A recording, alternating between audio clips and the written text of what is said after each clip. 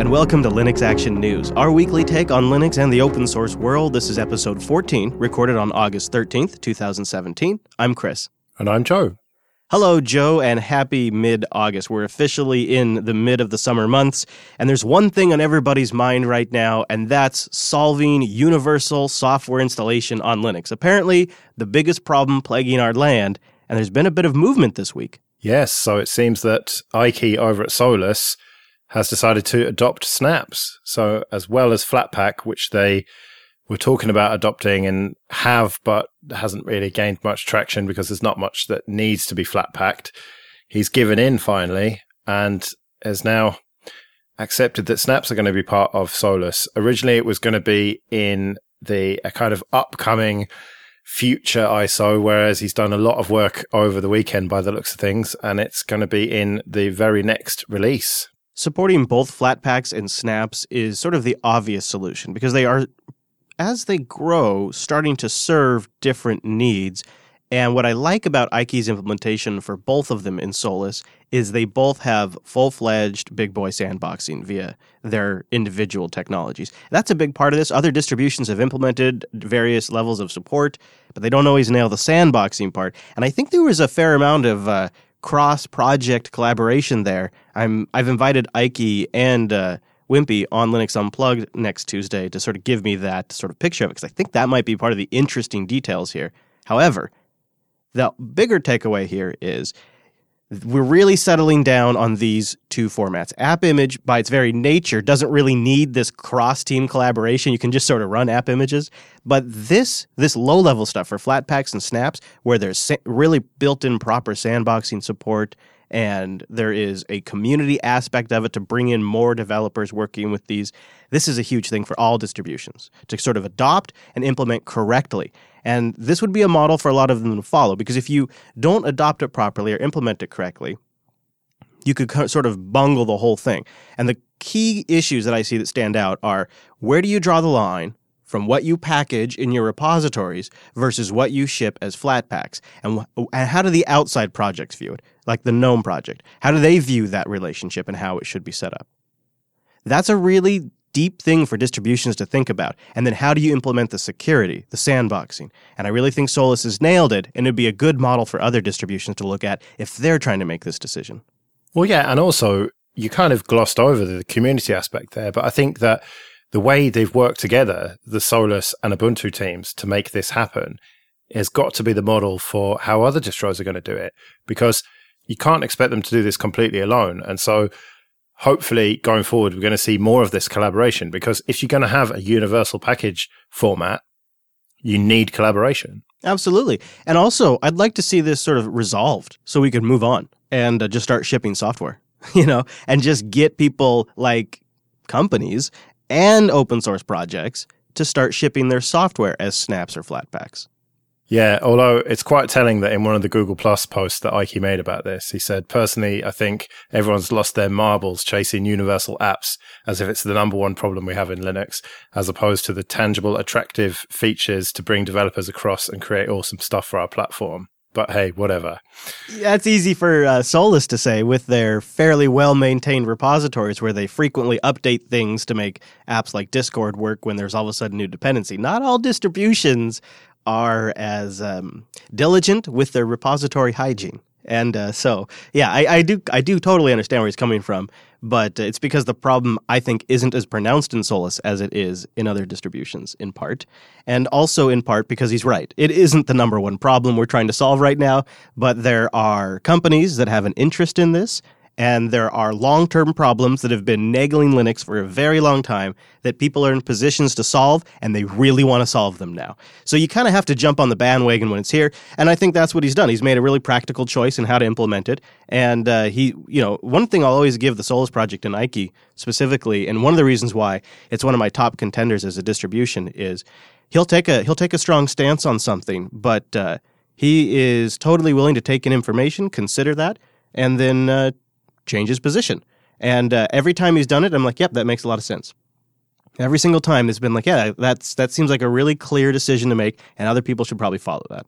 Yeah, first of all, with Flatpak, it seemed a bit strange and it was a bit of a U-turn. But he's kind of not afraid to U-turn or flip-flop, or whatever you want to call it, if it makes sense. And that is what makes Solus good, I think, that you've got someone who is willing to change his mind based on new evidence and new thinking. Yeah, and he famously articulated the anti-Flatpak, anti-Snap stance on Linux Unplugged a while ago, and he made a really good cognizant argument against it. And now he's made a really good cognizant argument for it. So I can't wait to talk to him more about it. But now we just wait and see where this actually goes, because we got to get people shipping software. And Canonical's playing a role in that. And they're also looking at reshaping their community infrastructure a bit, which may down the road play into some of this, like community adoption of snaps. Yeah, Popey has been very busy writing blog posts over the last week or so by the looks of things. The first one we're going to talk about is the Ubuntu Community Hub proposal. And in this blog post, he basically says that the Ubuntu community portal that they've got now is just not up to scratch. It hasn't been maintained very well. It's a bit old. A lot of the information is outdated. And as a result of that, it's hard for people to come into the Ubuntu community. And so he's proposing, well, it's quite a long-winded blog post, but what it essentially amounts to is a discourse forum. Is that too harsh to boil it down? No, I think it's, he's thought a lot about this, and they're thinking a lot about community, and you've boiled it down pretty much correctly. They're proposing they replace the community portal with something that Popey considers more dynamic and collaboratively maintained. They would raise the profile of conversation and content, maybe pull over really great legacy content from some of the places they'd be spinning down, although really they're not looking at replacing all their other sites.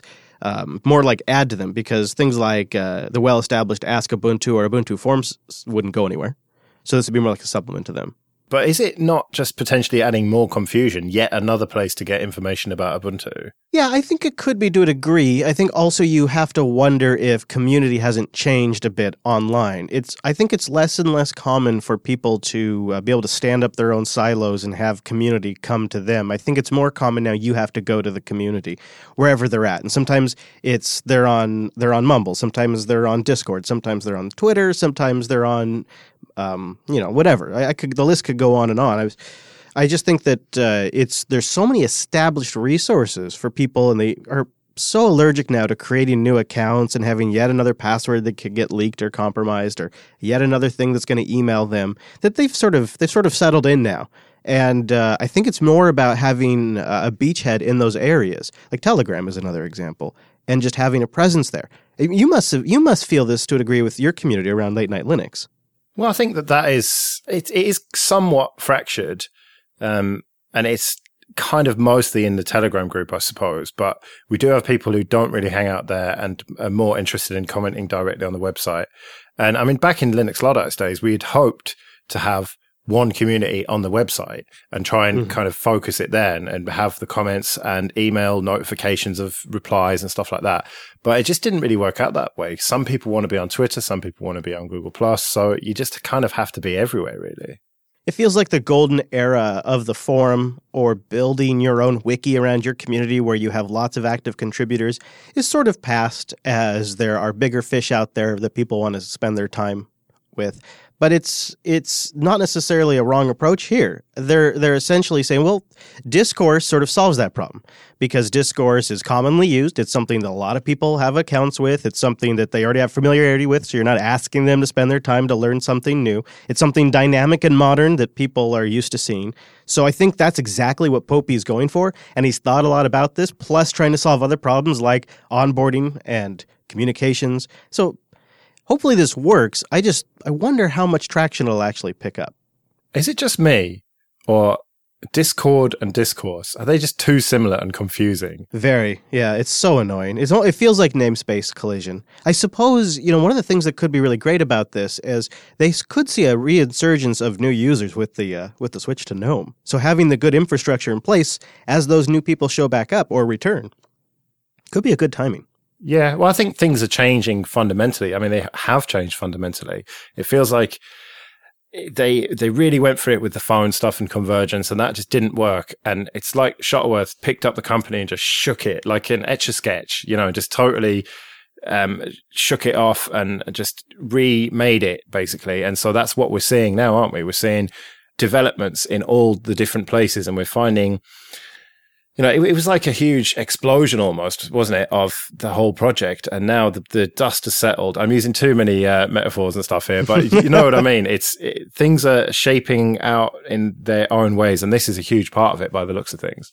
Meanwhile, development on what is turning into one of the most interesting releases of Ubuntu in many, many years is going on. So all of these big changes, and there's staffing changes, a lot of things you have to imagine behind the scenes are changing. People have roles they've never had before. And all of that's happening while development continues on what actually seems to be a fairly impressive version of Ubuntu 17.10. And to sort of help solidify that, they're making a call for people to stop by and help them polish the experience.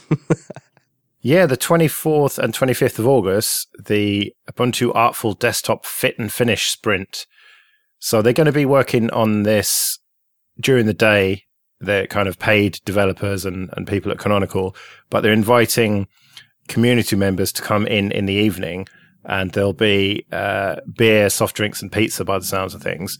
I don't think they want just anyone. I think you've got to be able to offer something to them. They talk about CSS experts and people who know quite a lot about GNOME Shell and GTK themes and stuff like that. And they're really trying to just, as the name suggests, iron out all the little paper cut bugs, make it as smooth an experience as possible when you install this, because they realize how important this release is.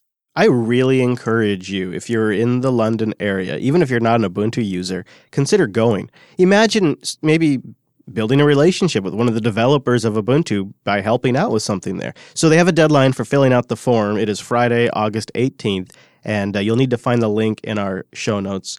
They don't have a lot of room, so you'll need to fill out that form. And then if you can't make it too, let them know if you do sign up, just to kind of help them out so they can manage all that. I like this a lot. I like this a surprising amount, because I'm racking my brain right now, Joe, and I'm trying to think of any other distribution that I've heard do this, where they'll say, come into our corporate offices, sit down at some computers that we'll set up, and bang on our desktop just so we can make sure the fit and finish is as top-notch as possible. Have you ever heard of any other? I've heard of Microsoft and Apple doing this, but I've never heard of a distribution doing this. Well, isn't that because the likes of Red Hat would pay people to do it rather than just giving them some pizza and beer? Maybe, yeah. Maybe they would hire a group. They would probably go through some sort of contracting agency that would go out and hire people for a temporary 30-day job. I mean, they would probably be very corporate about it, where this is more like come and have a beer and eat some pizza and bang on GNOME for us. So if you have a little GNOME Shell skills, or even CSS, because, I mean, let's be honest, that's what these themes are made out of. And, of course, you got to probably be a little familiar with Linux, because it's not so much about total new user experience as it is the refinement of a professional desktop. I think it's a great idea, and I'd love if anybody goes. I'd love for them to let me know how it went, because there's some things that are in Ubuntu 17.10 that I think are going to be game changers. I can't wait to review this distribution. There's, for me personally, big stuff landing in Ubuntu 17.10, and I've talked about it before, but for one of them, I have to repeat, I'm so thrilled that they are working on proper hardware-accelerated video playback on the Linux desktop, and they're doing it by working with the low-level codecs, patching that stuff. They're working with Chromium, like Chromium 60. They're enabling video acceleration, and you can see a 50% savings in CPU overhead using the VA API. Now, not only does that translate to better battery savings, but for me, the biggest thing is it just means my fan runs less, and it makes my laptop less annoying, and my laptop gets less hot. And these if you have a Haswell or newer CPU, it's going to work. And it's just, you're going to install 1710, and you're going to have a 50% CPU reduction in something you've maybe done, like watch a YouTube video on a daily basis. This is a huge benefit. Now, of course, it's not going to be perfect. It's going to take probably several releases of working on this, but I can't wait for this to land in 1710, and they're sending the code upstream too. They're sending it upstream. So this could land in Fedora, this could land on all the other desktops out there, and it would be massive for battery life on Linux. And it's going to be massive for 4K video playback. What I really like about this, and we're kind of taking this info this week from the Ubuntu Desktop Weekly update, is if you look at the screenshot, not only is it probably a laptop that's 720p by the looks of things. It's only got 4 gigs of RAM. So they're not doing this on huge powerhouse machines. They're doing it on realistic machines that people actually have. Yeah. They also are adding patches, and they're sending these upstream that will enable or disable network connectivity, which I think is then the little checker. I think that's just brilliant. And it's going to be a little toggle switch in privacy settings of GNOME Control Center to allow you to turn on or off the connectivity checker.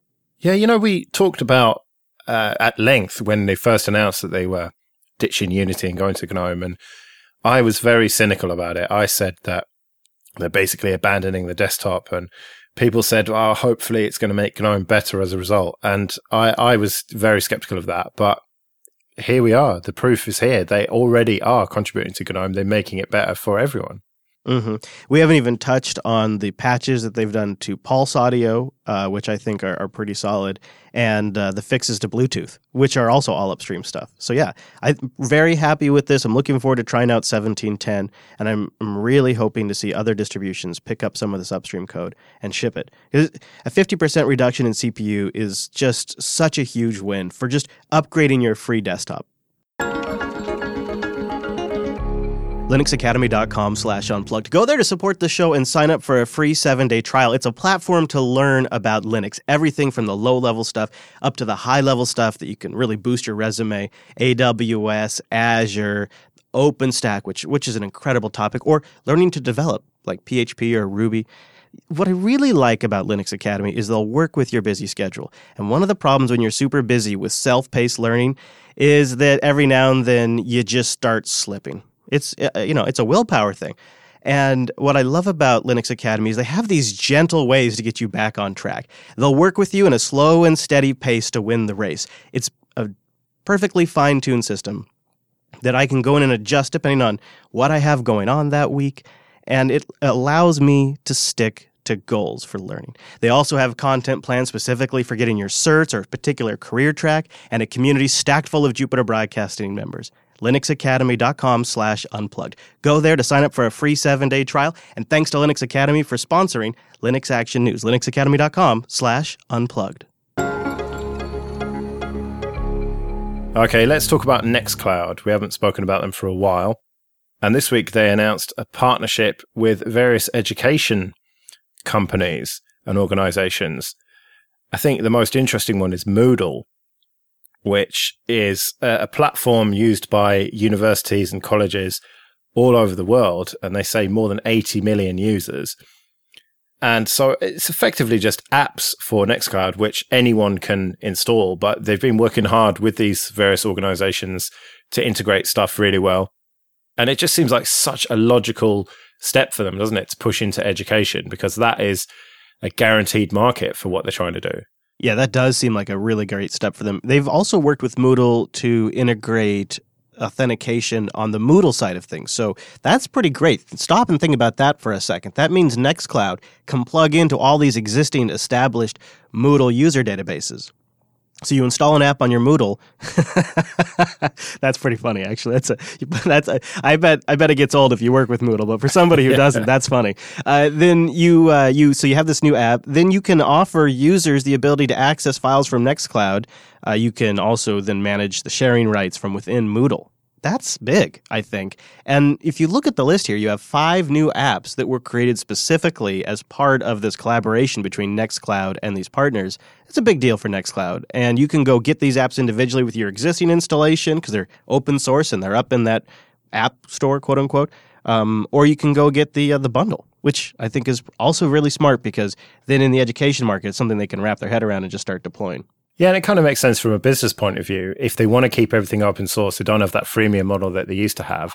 They need to offer support and hosting and stuff.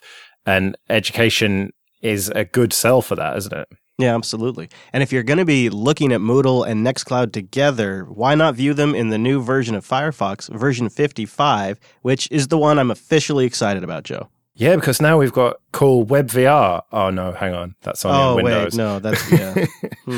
Yeah. But we have got better performance and just general improvements across the board. I mean, I've tried this out. It's not in Ubuntu 16.04 yet, so I had to just download the tar and extract it and run it. And just instantly, on my i3 laptop, it was just way faster at everything. Yep. My experience as well, much, much faster. And I'm using only the plugins that work with electrolysis. So that's part of, I think, why it's working really fast for me. I was digging around on hacks.mozilla.org, and I'll try to link this in the show notes. Holy crap, Joe. Holy smokes. This is amazing work that they've been doing, and it's the progress of a bunch of various different projects coming together inside Mozilla and landing in version 55 of Firefox. And it means all kinds of things are faster at every single level of Firefox. So we know a couple of big name things, but it's like 100 little things too. And I'll have that linked in the show notes if you want to geek out on that. It's pretty cool. But for me, I think the big takeaway feature that I'm a really big fan of is they've made the Flash plugin click to activate by default. That's long overdue. Yeah. And you could always do it with an extension, but I always end up with tons of extensions, so it's nice to just have it baked right in.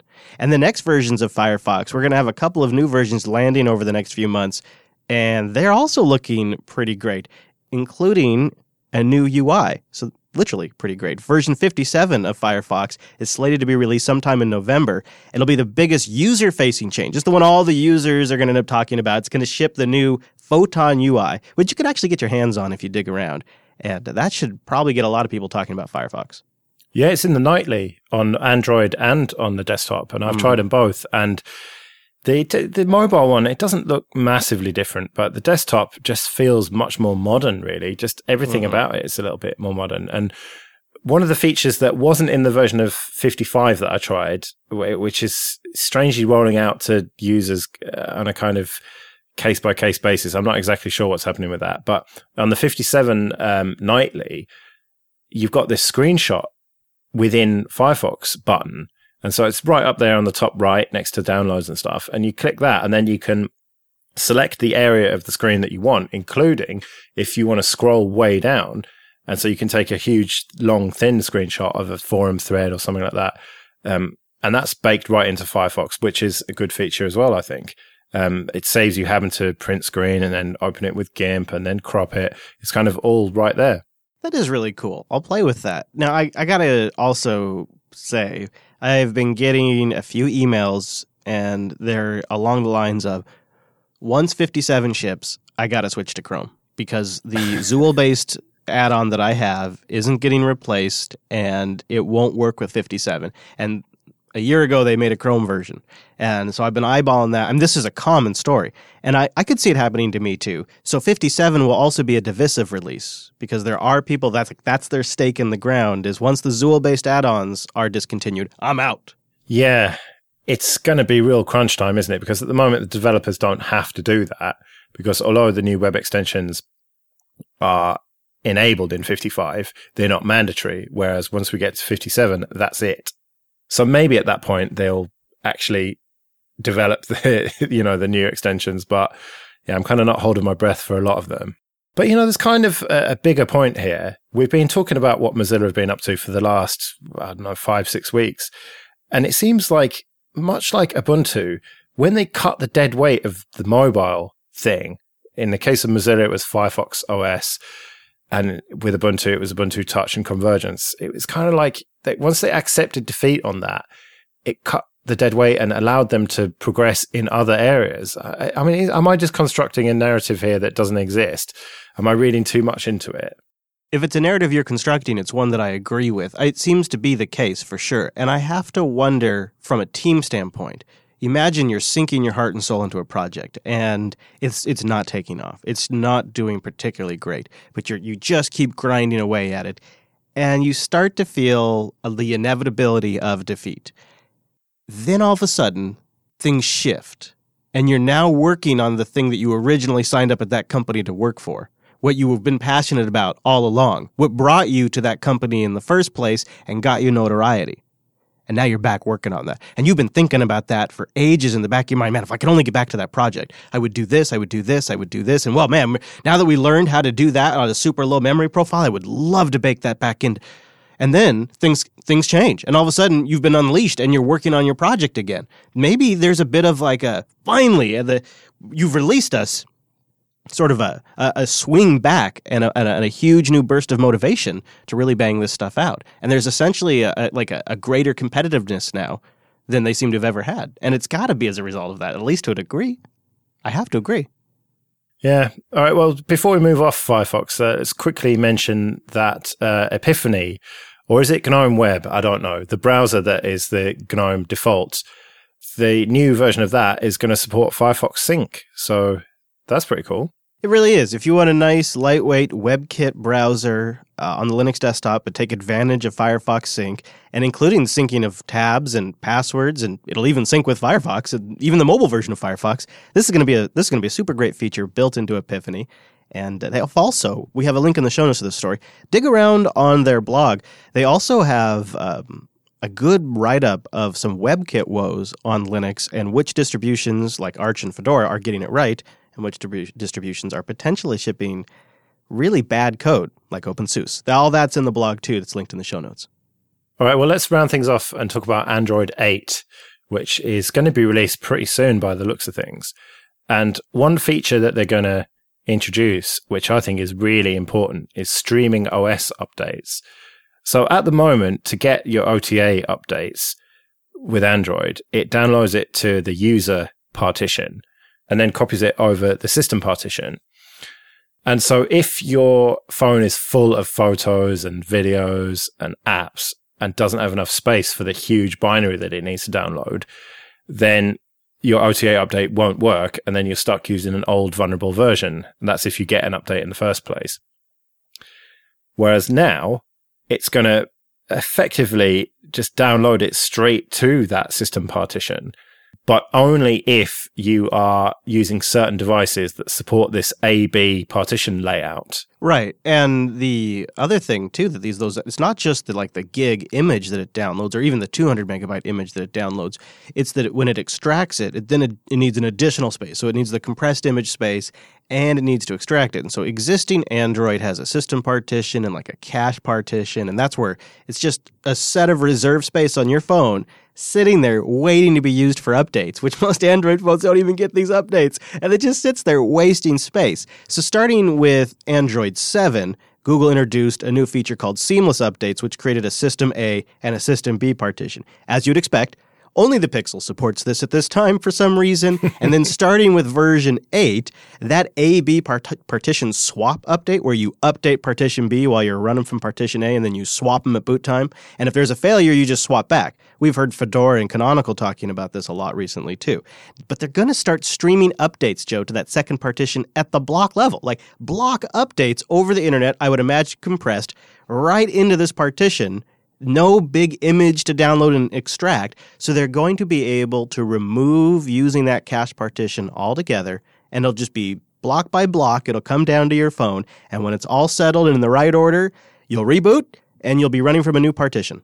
DD over the network, essentially. Yeah, really. And they're going to actually backport it to 7.0 as well. Mostly, I would imagine, to upgrade Pixel phones because, again, only the Pixel support this. But an OEM could do this if they wanted to. It's built into 7, and it's going to be extended in Android 8.0. But the big question is, why are none of the OEMs doing this? Oh, that's the long, dark tunnel that is the debate about Android OEMs and who's responsible for what and how long they should be supported. You know, at least at the end of the day, as I love to say. This is going to make it possible and safer to upgrade these phones if vendors choose to do it, right? If the vendors choose to take advantage of it, they now have a better mechanism in place to facilitate it. That seems like a good thing. And if you're buying a Pixel, you've got more bulletproof updates. That seems like a good thing. It does sort of put a little salt in the wound. There was no way for me to read this article and not be sort of bitter about it because this is like a great, safe way to upgrade a phone OS, but the vast, vast majority of the users will never get it. Yep. Well, you never know. Now that we've got this extra feature of the streaming updates, maybe more OEMs will take it on board. And you know what? For our audience, it would really be good enough if the ROM community took it on. Because this could be just an awesome way for ROMs to update, especially ones that frequently update. And every time you update, there's a chance of a problem. So if you can build a safer mechanism, this might actually be the biggest users of this might actually be the ROM community, and that could be good too. Yeah, every time I flash a new nightly update, I hold my breath. Right? Wouldn't that be nice if that was a little more stress-free? And this could achieve that. Even if your Samsungs and your Huawei's and your HTCs aren't getting the updates they need, at least guys like Joe are. Yeah. Very good, Joe. Well, I want to encourage everybody to go over to linuxactionnews.com/subscribe to get all the ways to subscribe and all the different podcast catchers that will listen to and download the episode for you every single stinking week. Yeah, and go to linuxactionnews.com/contact for ways to get in touch. And please consider supporting the entire network at our Patreon page, patreon.com/JupiterSignal. And so next week's episode will be a day late because I'm going to be going to OggCamp and won't be around to record as we normally do on Sunday. So look out for that, basically a day later than normal. Yeah, and if you have a question for Joe, go over to Late Night Linux website and submit a question for those guys, because you guys are seeking questions right now for OggCamp. So put a plug in for that too. And catch us next Monday, even if it's a day late, maybe it'll be Tuesday, but catch us next week for our weekly take on Linux and open source news. I'm at Chris LAS. I'm at Joe Ressington. Thank you for joining us, and we'll see you next week. See you later.